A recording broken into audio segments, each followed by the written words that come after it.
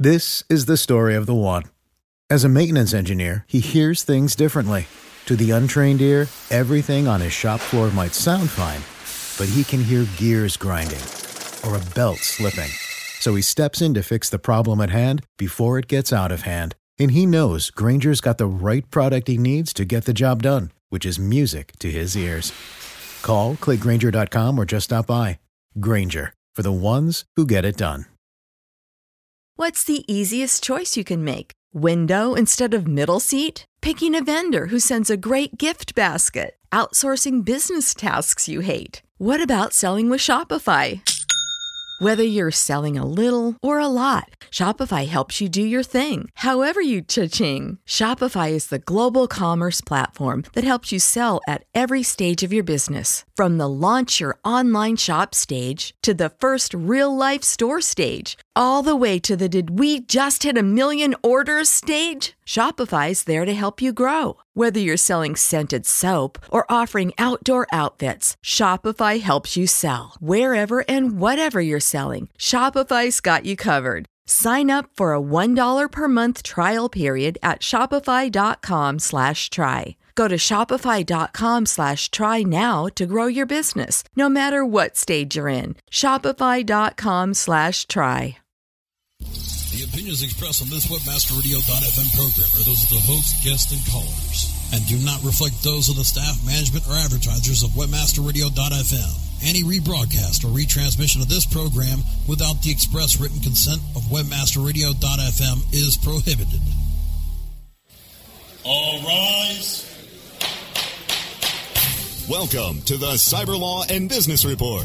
Get the top story on the hot button internet legal topics of the day. This is your home for the latest on internet law and policy. Hear the latest net trends impacting business and have your questions answered right here. This is the Cyber Law and Business Report. Now, please welcome your host, the founder of the Internet Law Center, Bennett Kelly. Good morning, and this is Bennett Kelly with the Internet Law Center. I'm glad to be here again from beautiful Santa Monica, California, and you're listening to the Cyber Law and Business Report for Wednesday, July 13th, and you may now be seated. On today's show, we're going to go over some common mistakes that businesses make both online and offline, and steps you can take to avoid them. And on that, we will have Brian Benenhaley, who was a co-founder of ReachSmart and the AdDrive Network, and as well as a co-counsel for the Internet Law Center. And then in the second half, we're going to go over some of the big news stories of the week, particularly news about Amazon trying to seek a ballot initiative in California to overturn the Amazon tax. And so, as well as controversy over Groupon's privacy policy. So, it'll be an interesting show. I'm glad you're with us today. And we're now here with Brian Benenhaley from the great state of South Carolina. Brian, are you there? Yeah, good afternoon, Bennett. Pardon me for being on the East Coast, looking at the other ocean from where you are in Santa Monica. So we've already crossed the noonday line, and good to be with you and have a chance to share with the folks out there. Great to have you. Now, you're just outside Charleston? Yep, just out off of Charleston now, at Seabrook Island, South Carolina, out on the Barrier Islands there, just off the coast. Now, Brian, you have a unique experience in that you've worked both in-house, on the business side and the legal side at different internet companies, as well as outside as counsel. And tell us a little bit about your background. I'm a lawyer by training, Bennett, and so my mother is still hoping I'll find honest work.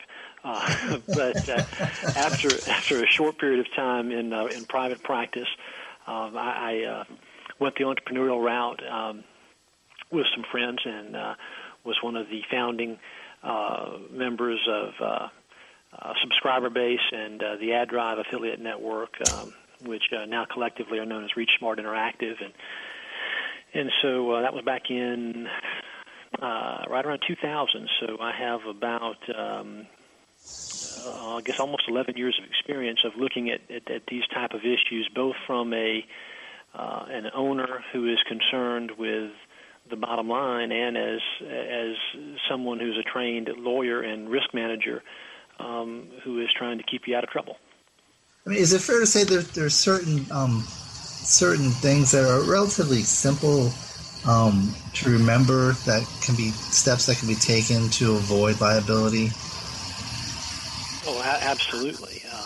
Absolutely. Why don't we walk through some of them? One thing I think that I've always emphasized is that every business should have what is called a legal toolkit. There's certain things that they should have in their toolkit that will apply in all cases.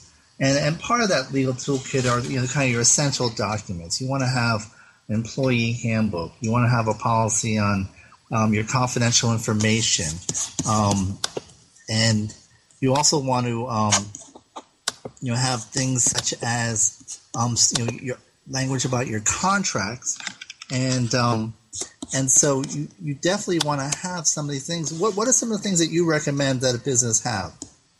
Well, I think right off the bat, when you go to start a business from an entrepreneurial perspective, the way you organize your business and the type of entity you set up and the type of tax treatment that you set up for yourself are very important. And a lot of times there are things that people don't begin to think about until they're already down the road a piece, and they tend to think, well, we'll try this, and then if it works out, we'll come back and cross T's and dot I's later on.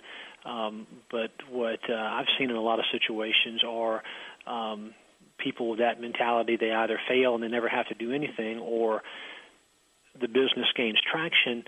And when you're in the midst of trying to create value and add wealth and add to the bottom line, those T's don't get crossed and those I's sometimes don't get dotted the way they should. And so the way to avoid that is doing that up front and taking the time to invest a little extra effort and money to get that right from the very beginning.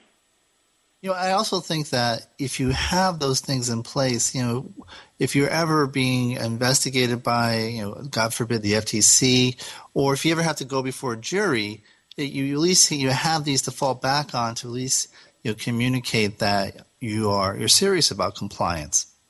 Exactly, and then in those situations, from a practical sense, the liability protection that having a business entity formed that gives you from your personal assets, if you ever wound up in one of those situations where someone was suing you for any amount of money, or the government would be looking for any type of redress, you don't want them coming looking to take the deed of your home to get that. No, that's definitely not the case. Another big area I find is that you need to make steps to protect your most valuable property. And whether offline it's usually equipment, but online it's often IP. And so I think you need things such as protecting your domain names and your trademarks, as well as having agreements that confidentiality agreements in order to protect your trade secrets. Courts, the way they treat trade secrets is usually more or less, if you keep it in the family, we'll protect that. If you let other people have access to it or don't take steps to protect it, we won't do the same. And what are your thoughts on stuff like that? I think you're exactly right. And one of the things I see in that particular area that you mentioned is with confidential information.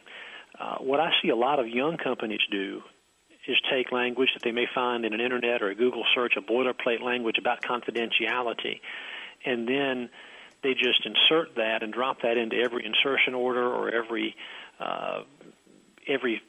small contract, things that are mundane, things that don't deal with confidential information, or they get a red stamp that says the word confidential, and every document they have, they put confidential on it.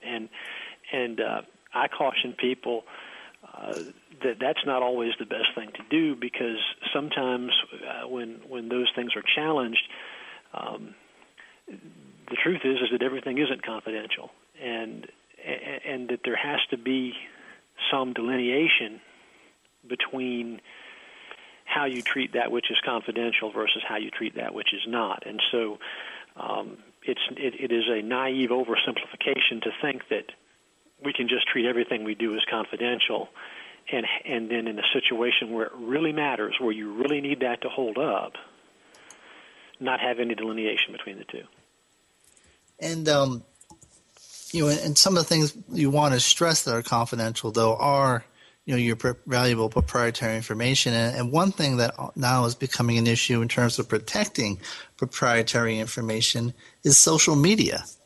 And these days you need to have steps or some policy in place to make sure your employees aren't revealing trade secrets or even worse, information about upcoming events if you're a public company and committing insider trading unwittingly on Facebook or wherever.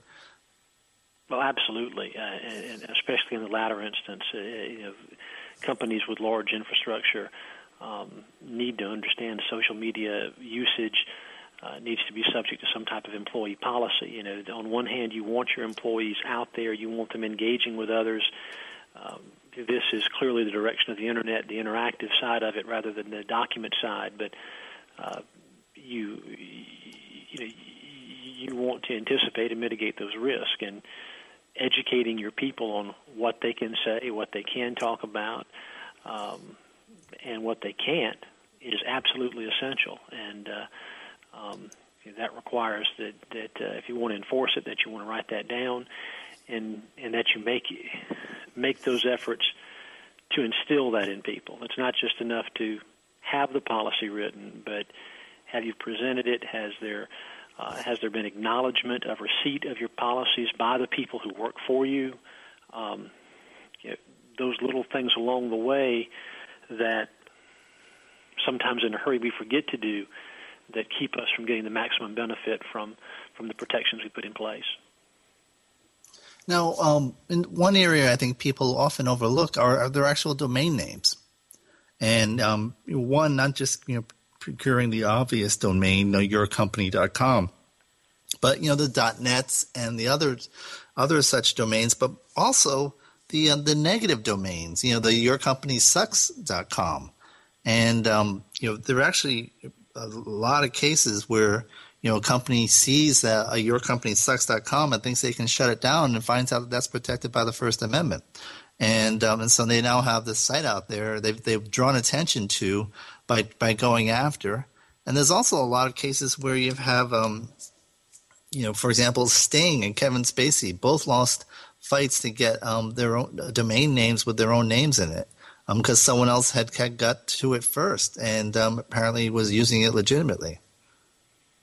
That's very exactly correct. Is that just because something uses your name or uses your company's name doesn't mean that you have absolute control of it over it. And a lot of times people think that that's not the case. And the other thing is, or they think that because they're not a famous person like Kevin Spacey or someone like that, that somehow that means that, well, people can do things to famous people's names because everybody's heard of it. But my privacy should be more important because I'm not well known, not famous.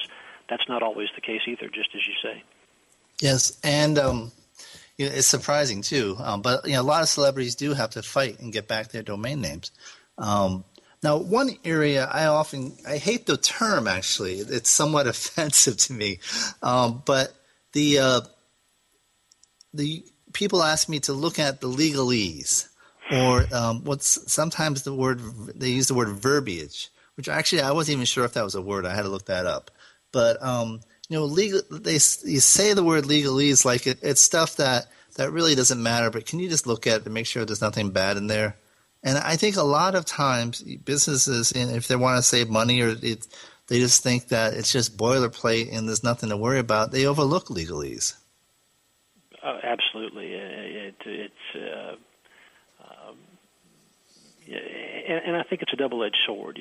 There are times when you're trying to, with a small company, like a lot of new media companies are, being small, being quick, being first to market. Those are advantages. also, sometimes you're taking a chance on something, you're testing something out, and you know that if it doesn't work, it's not something that you want to invest a whole lot of time and money in to see, to over-lawyer a contract for something that really might, be worth $100. Why spend $500 on something where if it doesn't work, it's a $100 transaction, and so I get where that comes from as well, but I also think that your point is correct. If it's in a contract, it's definitely worth looking at and thinking about. And if you don't understand it, then there are really two recommendations I think I would make in that situation. If you don't understand it, delete it and ask them to replace it or something or other else along those lines, or have someone who has a duty to you to explain it to you. But don't get in the habit of signing documents that you don't understand. That's a good example of what can happen, and people think this is a minor clause, is if they're dealing with someone far away, and that person may have in their contract or something that says that all disputes have to be litigated in their home court.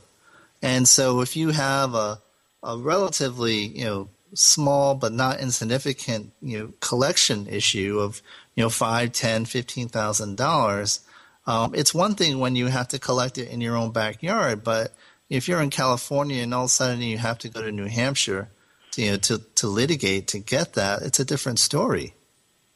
Yep, absolutely. And depending on the bargaining leverage from what perspective you are in a transaction, that's definitely something to consider. You're probably not going to get Google or Yahoo or Facebook or one of the behemoth companies like that. If you're doing business with them, they're probably not going to change that. But what I have found in thinking about this, that you say collections is the number one reason why you find these breach of contract instances in negotiation among equals, so to say. I have always been of the mindset to say that people of good intention and good faith to put the forum choice in the venue where the party who is most likely to be grieved resides. In other words, the party who's most likely to get stiffed. So the payor, if you don't pay me, I can bring you to my part of the country. And I've been willing to, when I've been the one doing the paying, I've been willing to give that as well, because, of course, my intention is that if I'm doing business with you, I'm going to pay you if I owe you money. And so that's just one way to think about that issue. It's a big issue in international contracts, and then often American companies are loath to have to, one, subject themselves to foreign law, and two, subject themselves to even worse, foreign jurisdiction. So a lot of times you have companies that would try to set up that's where arbitration is often popular, and you try to set up some neutral territory. I've often used sometimes Canada or some common law country when dealing with overseas companies, and so that's especially significant if you have to litigate overseas in foreign law. And then the internet, you have companies all over. I mean, Israel has a big internet industry, and you see a lot of some companies hosting companies in China and Singapore, and so having to go there is a lot different than having to go down the streets of Superior Court.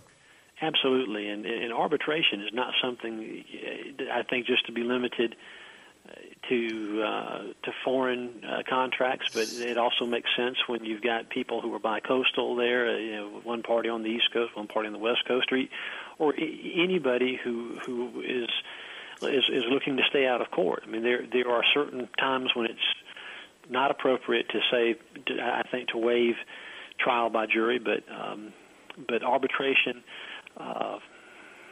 even if it's non-binding, as a step towards resolving differences before litigation can commence, a lot of times does things to bring people back into reality when certain people may have overblown impressions of their own legal merits, and getting an arbitrator in there helps people see the weaknesses in their own positions, and that generally makes settlement something easier to come by. And settlement is, other than in the extreme cases, is what you want to do. You want to be running your business, not managing litigation. Yeah, everyone, definitely the case. Obviously, litigation is not. When we talk about the L word, it's not litigation. Is not it. And definitely every business would love to have that zero that budget out. But some of the things that are often dismissed as legalese are things that limit liability, for example, or limit warranties. You may find that you think you have you're dealing with an ad network or whatever, and you think they've warranted that all their materials will comply with applicable law or won't infringe anybody's rights, and all of a sudden you get a letter from someone, and you go back to that company and you find there's nothing there to protect you. Exactly. Limits on liability are a big thing. A case from experience. Our company owns large amounts of data and consumer data, and we license it from time to time for online and offline marketing. And in doing that, the company, say for instance, a direct mail company, they have to take possession of the consumer data and use that to execute what we're asking them to do. So I was looking at a contract that came from one of those people that said, our collective liability to you will never exceed the amount of money that we've paid you for a licensing fee, and or either party's liability. And I'm sitting there thinking, you want me to send you 500,000 consumer records that somebody at your shop may misappropriate. I mean, all you need is one rogue employee on your side to say, "Hey, I'm going to steal this list and spam it, or I'm going to send mail to it and not abide by the agreement." And even worse is that you could have a situation where you have the limit of liability also covers indemnity. And so they only have to indemnify you up to whatever they paid. And if this is the beginning of the contract and they've only paid you $100, well, guess what? You're SOL. Stay tuned for more of the Cyber Law and Business Report after this brief recess for our sponsors.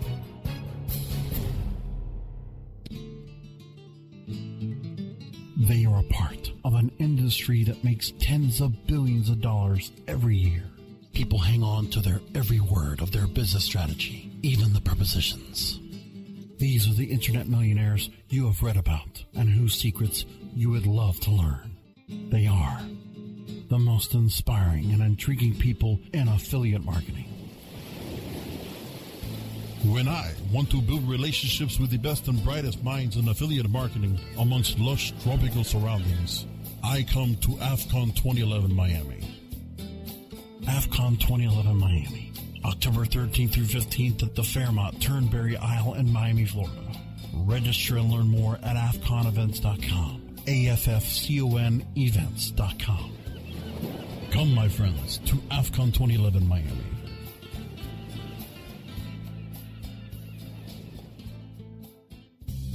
Oh, yeah. My day is done. Time for happy hour.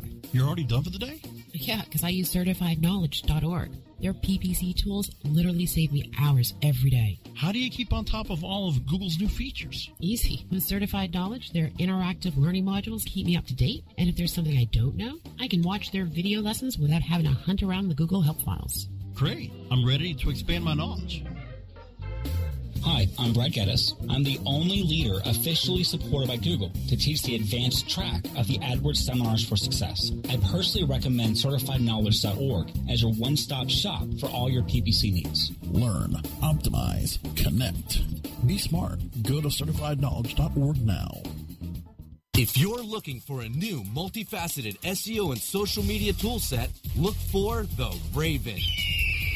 Raven has the important tools that every internet marketer needs. Raven offers customized metrics for managing link building campaigns, social media campaigns, with campaign reporting and research tools that you can easily manage. Build up campaign performance for your clients and give your team the tools that will make them soar.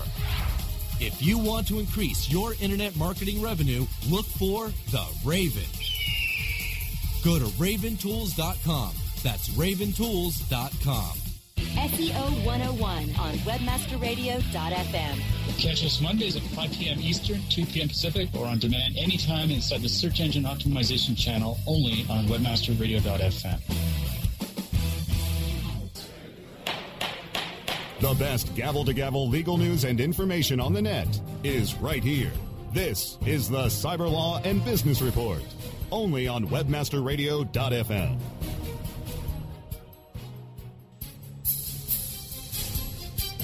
Here with Brian Ben Haley, and we're talking about common mistakes businesses make that get them in legal doo-doo. And your fellow doo-doo experts are Brian. Welcome back. And we were talking earlier just about some of the legalese issues, but one issue I'd like to raise that I think we both have probably encountered is this kind of sense of it's sometimes called a race to the bottom, or it's the old follow the the lemming syndrome, follow the pack, and sometimes the pack is wrong, and what they're doing may not necessarily be complying with applicable law, particularly when you see, and I know in the marketing space, you see a lot of people chasing offers that sometimes seem too good to be true, and they usually are. Yeah, and not just that. Negative option programs on credit cards have come under a lot of scrutiny lately, both from regulators and from banks themselves that issue the credit cards, and because consumers are seeing things charged to their credit card or mobile telephone bill or any number of things that they don't expect, or that they weren't. Maybe they expected something, but they didn't expect all of it. And a lot of times this has to do with how things are disclosed. And if you're grabbing your disclosures and your disclaimers on any of your marketing offers from somebody else's website that seems to be getting a lot of traffic and doing well without having someone look at that and give you an opinion on its adequacy, you could be running right into the buzzsaw. Absolutely. And actually, it's a good thing you mentioned negative options, because the law has changed on that recently. There was a law when Congress last year passed a law that addressed post-transaction offers. Those offers you commonly saw after you maybe booked your airline flight or purchased a movie ticket, and it said, congratulations, on whatever, and then offered you magazines or something else. That was prohibited unless certain conditions were met.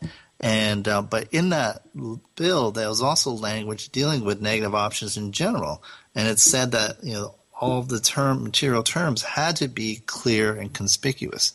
And then on top of that, California just passed a law that required that the language be of at least the same type, and so you can't bury this stuff in small print. And even worse is the California provision says if you don't comply, whatever you've sent to that consumer is considered a gift. Yeah, you do it right, and it's okay. You do it wrong, and you're just giving stuff away. That's that can be that can add up to a huge liability in a very short period of time.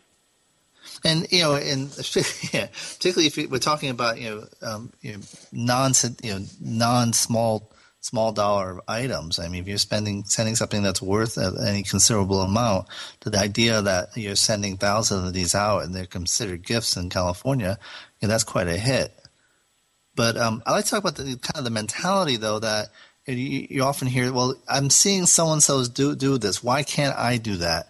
And I can understand from a business point of view that can be frustrating to see your competitors doing something that may be over the line. And do you see that frequently in the marketplace? Well, sure. You see that, and that's one of the challenges from owning a business and being an entrepreneur or managing a business and having to make decisions. A lot of times compliance on certain things are words, as you used before, clear and conspicuous, and they don't come with font size designations many times, or color designations, or how many pixels something can be away from something and still can be considered to be, clear and conspicuous and close, and all these things. And so we get into a situation where compliance becomes a gradient scale, and you can turn a website into a flashing red warning sign, and you can be pretty sure you're compliant. At the same time, you can be pretty sure you're not going to make a dime with it either, or you can be unless you're selling warning signs. Yeah, you can be on the other side of it, and if you're doing it that way, then you know that you're probably going to have trouble at some point in the future. And so the question then becomes, and this kind of goes to the race to the bottom too, because to be viable in the marketplace, you can only ever be so far away from the party who is willing to take the most risk. Because if they're in that situation, if they're the closest to noncompliance, they're probably going to be getting a benefit from it.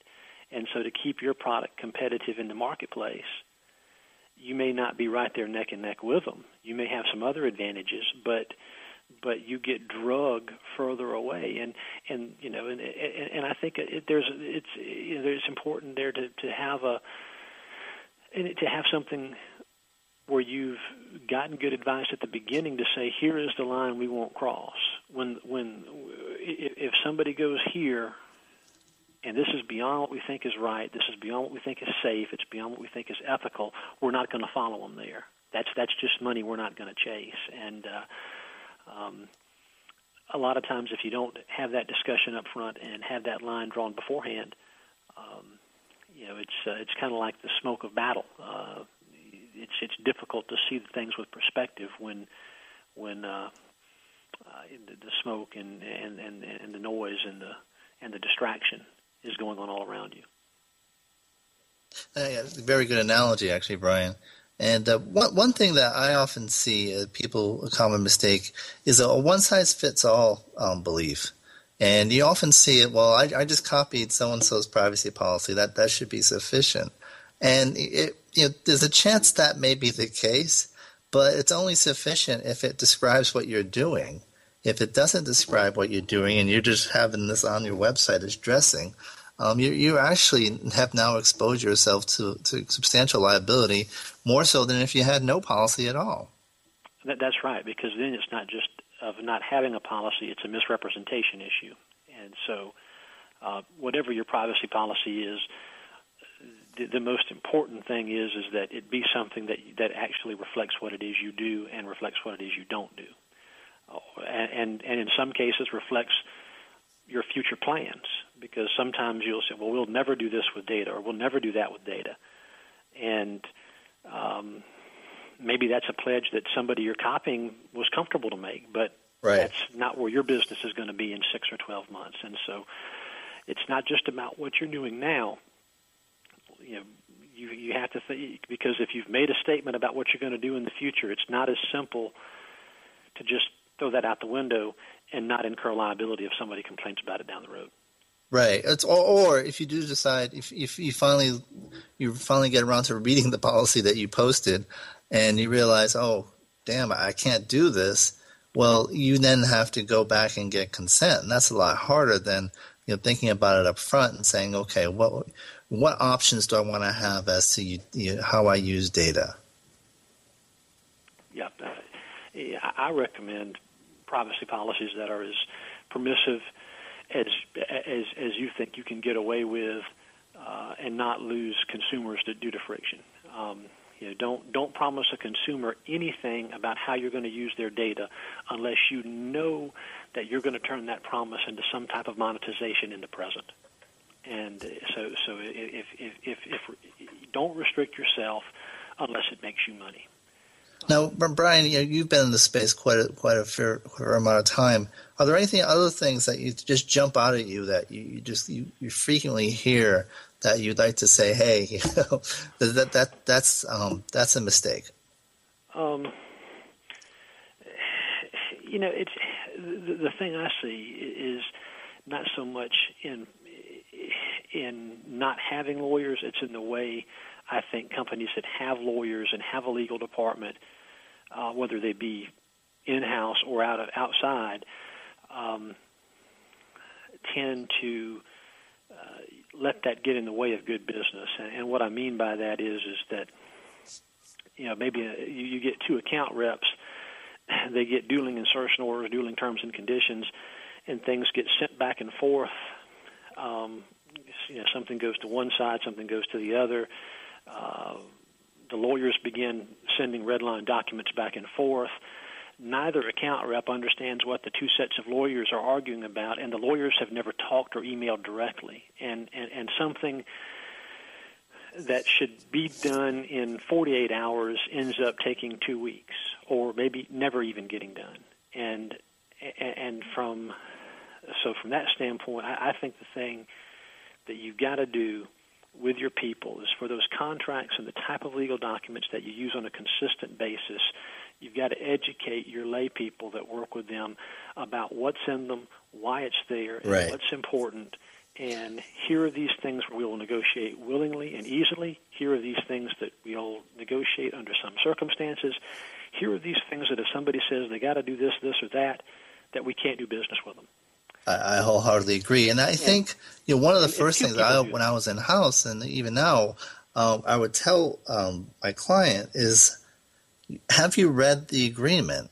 Because if you're sending me an agreement that you negotiated, the best person to know whether that reflects what you negotiated is you. And so I can't address that unless you've taken a look at it. And so you really isn't a lot of people just view that you're dropping it off with a lawyer when it's really a partnering process. Exactly. And when you're doing that, and we've told our people that work for us that are commissioned account reps, and when you do that, the only person you're really hurting, well, not the only person, but the person you're hurting more than anybody else is yourself, because you're you're adding friction to transactions. And the sales on the flip side, though, is kind of the responsibility of a lawyer. My first experience in house, I worked with another lawyer, and I noticed that she wasn't very accessible to a lot of the salespeople, and they just got frustrated, and so they stopped coming to her, and that's more dangerous than than anything, because they're making decisions on their own without legal guidance that will bind the company. And so, just as you're in private practice and you have to work to, attract and retain clients, for lawyers listening, the same is true in-house. And that, you have to win your client and make sure that they're on board with your agenda. Yeah. If you're the guy who only says no or only looks for reasons why something can't be done, and then people who are working on commission will figure that out, and those that are really out there doing a number of deals, they're aggressive enough, they'll go around you, and then when you'll find out about the bad agreement is when you get the summons or you get a cease and desist or some type of communication that senior management's going to look at to you, and it won't be enough as a lawyer to say, well, they did this without my knowledge. If you've been complicit in giving them a reason to think that you're an impediment to doing business. And just, for give you a sense of how persistent, salespeople can be, and to their credit. I mean, they're working on commission, and, they may make sales by being persistent. I worked with one guy, and, the whole issue of online gambling and is a up in the air question. And in some European countries, you can advertise it, and some you can't. And so, he would try to find anyone that was an option. So I would get a call one day, what about Moldova, or what about Montenegro? These countries that very few people have even heard of. And, obviously he didn't say Somalia, but all these these small, European countries or, East European countries, just his persistence, the fact that he would call, every other week with a new country, I was impressed by. But at the same time, you have to sometimes give the same answer. Well, no, I'm afraid that's not the case. Yeah, folks try to get around you. Folks will try to get you to say yes and to certain things. And it's important to be accessible. And when you're practicing with people trying to do this, is to get involved in the deal at the appropriate time and not be over-involved. But my practice when there was any kind of contract of any substance that came in, or a new type of business relationship, was to say that I wouldn't respond to an email about that. If someone forwarded something over to me, I would not respond until we had a face-to-face meeting with our team who was trying to make the arrangement, and with me, so I could hear from them what it was they were trying to do, and also very important to understand what is the value in the agreement. Is this something that we think there is a $100,000 a month sales possibility in this, or is it a $10,000, or is it a $5,000? Because so many times, especially as our business is heavily concentrated in affiliate marketing, the form of contract doesn't always belie the scope of arrangement. And so, as a lawyer, you need to understand where to spend your time. You don't need to spend 10 hours on an agreement that is a penny-ante agreement, but that one that may involve millions of dollars of volume over the course of a year.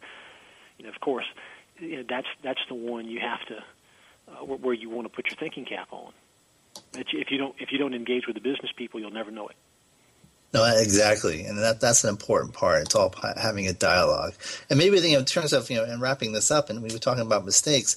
Maybe that is the biggest mistake. The biggest mistake is really isolating the lawyers, or just not communicating with the lawyers, and so. Yeah, that sounds like something where we might be able to, maybe we should go on the road and sit down with lawyers and account reps and salespeople everywhere and teach them how to get along. No, I think that's important. It seriously is. It's just simple rules. Here's, I actually had to. I've worked at a number of companies that have never had lawyers, and and some people must say they never did even after I worked there. But no, just kidding. But I recall talking to one of them, and the guy was an excellent salesperson, and he'd never really worked with a lawyer before in-house. And I said, listen, you're a sunny day person. If you bring in great opportunities, and if everything goes right, it's going to be a bright sunny day, and we're all going to be doing great. The problem is I, by training and by my position, I'm supposed to be a rainy day person. I have to think of everything that could go wrong with your sunny day possibility. And then what we have to do is then figure out what's the best way for you to achieve that opportunity while minimizing the risk of the rainy day. And once I explained it to him that way, one, he bought me an umbrella, but two, he understood where we're coming from. And I think that's part of it. It's just a dialogue that maybe lawyers don't always speak in language that is understandable to the business community, and frankly, I've discovered a lot of them don't understand Latin. Exactly. Sometimes we get a little big for our britches because we've got a graduate degree, and a little humility for a lawyer will go a long way. Well, Brian, it's been a pleasure as always. I want to thank you for joining us. Anything you want to say before you sign off? Man, I was so thrilled to get the invitation. I don't know why it took so long. But now that you've had me on, I hope you'll have me back in the future. I'd love to have you on, Brian. It's been a pleasure, and enjoy the rest of your week in the beach in South Carolina. Will do, my friend, and you take care as well. Oh, and congratulations everyone. Brian is a new father, well, not a new father, but a father again, and congratulations on your new addition. Thanks so much. 3 months old tomorrow, and still not sleeping through the night, so keep us in your prayers. It's a good thing this is an afternoon show. Yep. Well, thank you, Brian. And when we come back, we're going to talk about some of the latest Internet news. Stay tuned for more of the Cyber Law and Business Report after this brief recess for our sponsors. 2, 1, booster ignition. Ascend into new heights of ranking and revenue with a search engine-friendly online shopping cart that's ready for liftoff. Introducing Ascender Cart. Ascender Cart optimizes your shopping cart with easy-to-use SEO tools that will help build keywords, titles, and tags for top search engine rankings. Get all of the advantages of having a shopping cart on your site and monitor your progress with regular reports in just a click. Prepare to launch your shopping cart to the top of the search engines with Ascender Cart. Learn more about what Ascender Cart can do for you at ascendercart.com. ASCENDERCART.com. Do you look at the task of ranking your site at the top of the search engines like you would climbing the top of Mount Everest? It doesn't have to be. TopSEOs.com knows how hard that climb can be, and they can make top ranking a reality. Top SEOs sends you to only the right search vendors and agencies that they know will work for you. Since 2002, TopSEOs.com has reviewed and researched the best search engine marketing agencies and solutions providers. Don't risk the cost of falling off the proverbial peak of search rankings. Let Top SEOs give you peace of mind. TopSEOs.com, the independent authority on search vendors. Please welcome your CEO coach. Webmasterradio.fm presents a show custom built to give you everything you need to build your business on the web. From funding to finances, setup to staffing, the CEO coach will break down the art of business development from the ground up by one of the experts of online business growth, management, and development. CEO Coach, Mondays at 1 p.m. Eastern, 10 a.m. Pacific, or on demand anytime inside the Culture and Business Channel, only on webmasterradio.fm. The best gavel-to-gavel legal news and information on the net is right here. This is the Cyber Law and Business Report, only on webmasterradio.fm. And we're back for the final segment of Cyber Law and Business Report, broadcast live here from semi-sunny California today. And with a number of significant developments on the web this week and in terms of news, but one of the biggest ones is involving the Amazon tax as usual. Amazon has announced that they will be seeking a ballot initiative in California to have the Amazon tax overturned. And so that would entail gathering a huge number of signatures in order to get it on the ballot, either by in California, you can have propositions on the ballot for even primary elections. And so, which is often a favored device because that is a smaller pool of voters. And so it's easier to swing an election one way or the other.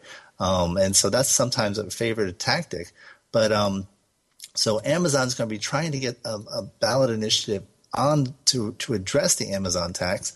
And, it's an interesting issue because one of the arguments, at issue is, does Amazon have a nexus with California? And granted, the nexus is based on two things. It's based on a due process standard of whether or not the person has sufficient contacts with the state to bring them in. And then a Commerce Clause issue, whether, it's reasonable for interstate commerce to require Amazon to collect sales tax in California when it doesn't have any retail locations there. And all that comes to a head on the vote. And the argument then is, well, is Amazon correct to say they have no nexus with the state when they're asking the state, they're using the state's election system to overturn its laws? And, granted, anyone has a right to petition, the state, but it's an interesting question. Does that even make Amazon's case weaker because it's addressing, it's injecting themselves into California's political system? It's not a legal argument. It's really more just a perception argument. And, but there's definitely going to be a fight. You have Walmart and a lot of the brick and mortar retailers who say that Amazon is getting an unfair edge because of not having to collect sales tax. It gives them a margin advantage, and that's costing them jobs. Whereas on the flip side, a lot of people are saying that the Amazon tax is going to cost already, they've terminated 25,000 affiliates in California, and that's going to have significant impact on revenue and jobs in California. So the debate is engaged, and it's going to continue. Now, one approach that has sometimes been suggested, and I'm not sure if Amazon will pursue, is to get a clearer definition of what is a nexus for states.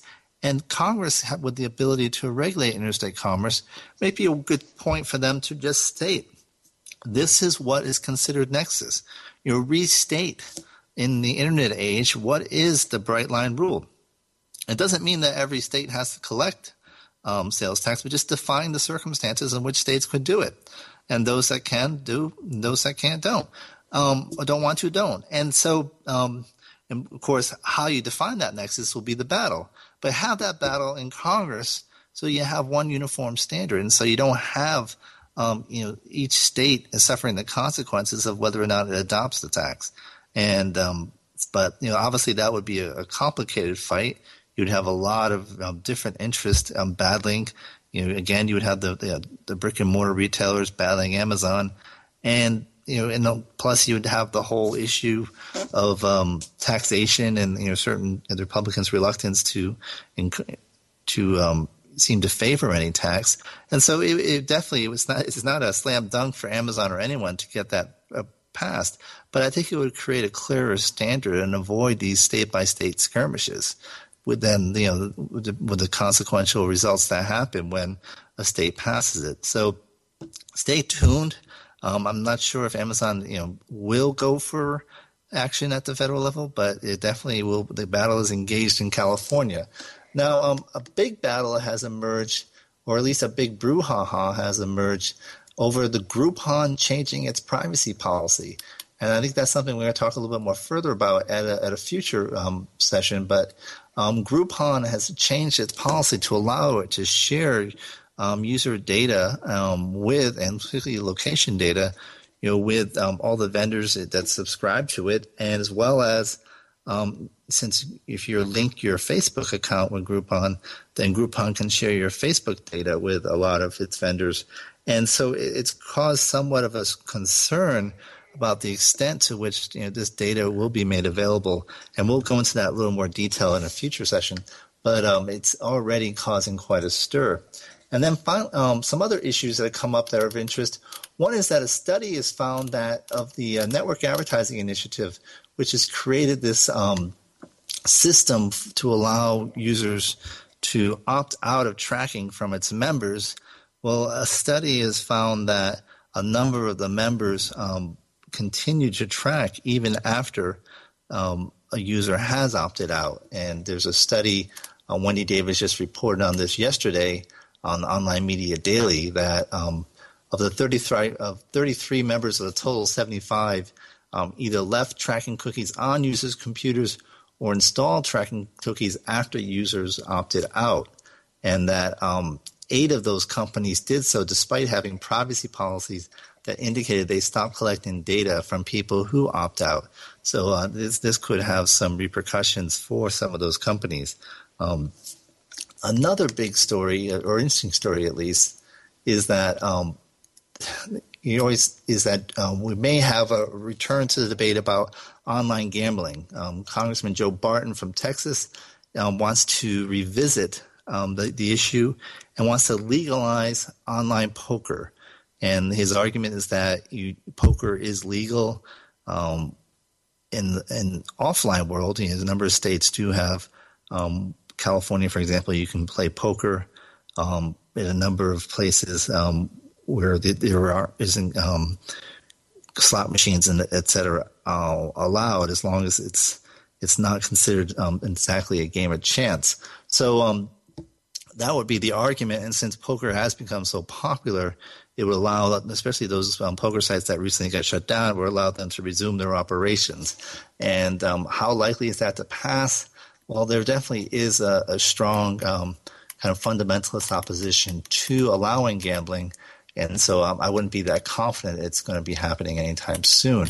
Now, one issue about the Internet in terms of how it connects us to the world as a whole, it can have a very positive effect. And there's a recent story, and today, actually, it's from today's Slate magazine, which is at slate.com, about the title is How Facebook Saved My Son's Life.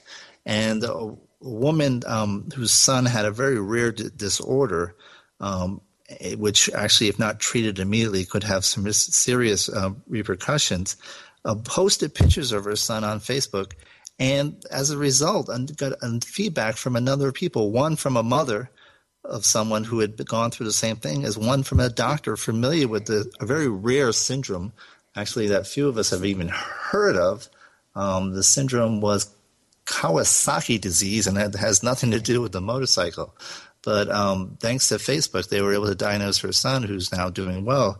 But I've also heard stories about how, particularly among seniors who regularly participate in certain chat rooms, that when they've noticed that if one hadn't checked on in a day or two, they would actually check in offline to make sure that that person was okay. And there was actually one case where a senior had actually just had a stroke that day, and EMTs went out to the house and was able to revive the gentleman, and all thanks to the fact that their chat room friends were looking out for them. So the internet connects us in many ways. It gets us access to a huge amount of information, some of it good, some of it bad. It connects us with people who are able to save our lives, but also connects us with people from Nigeria or other places that may bankrupt us, and just like much of the rest of the world. But it's good to hear stories like this of how the internet is actually having a positive effect on people. So it's been a pleasure having you today, and hope to have you next week. This is a manic week here in Santa Monica. We have the Bengals will be doing a reunion concert for free on the Santa Monica Pier tomorrow, which should be fun here. But we also have what is being known as Carmageddon, a major section of the California's Los Angeles main artery, the 405. 10 miles of it will be shut down over the weekend, and everyone's panicked over that, and which is somewhat comical. But it'll be interesting to see how we survive. But any event, I'm sure we will, and we will be back here next Wednesday with new information on cyber law and business. And you're listening to Bennett Kelly from the Internet Law Center in Santa Monica saying good day. I hope to see you next week on the Cyber Law and Business Report.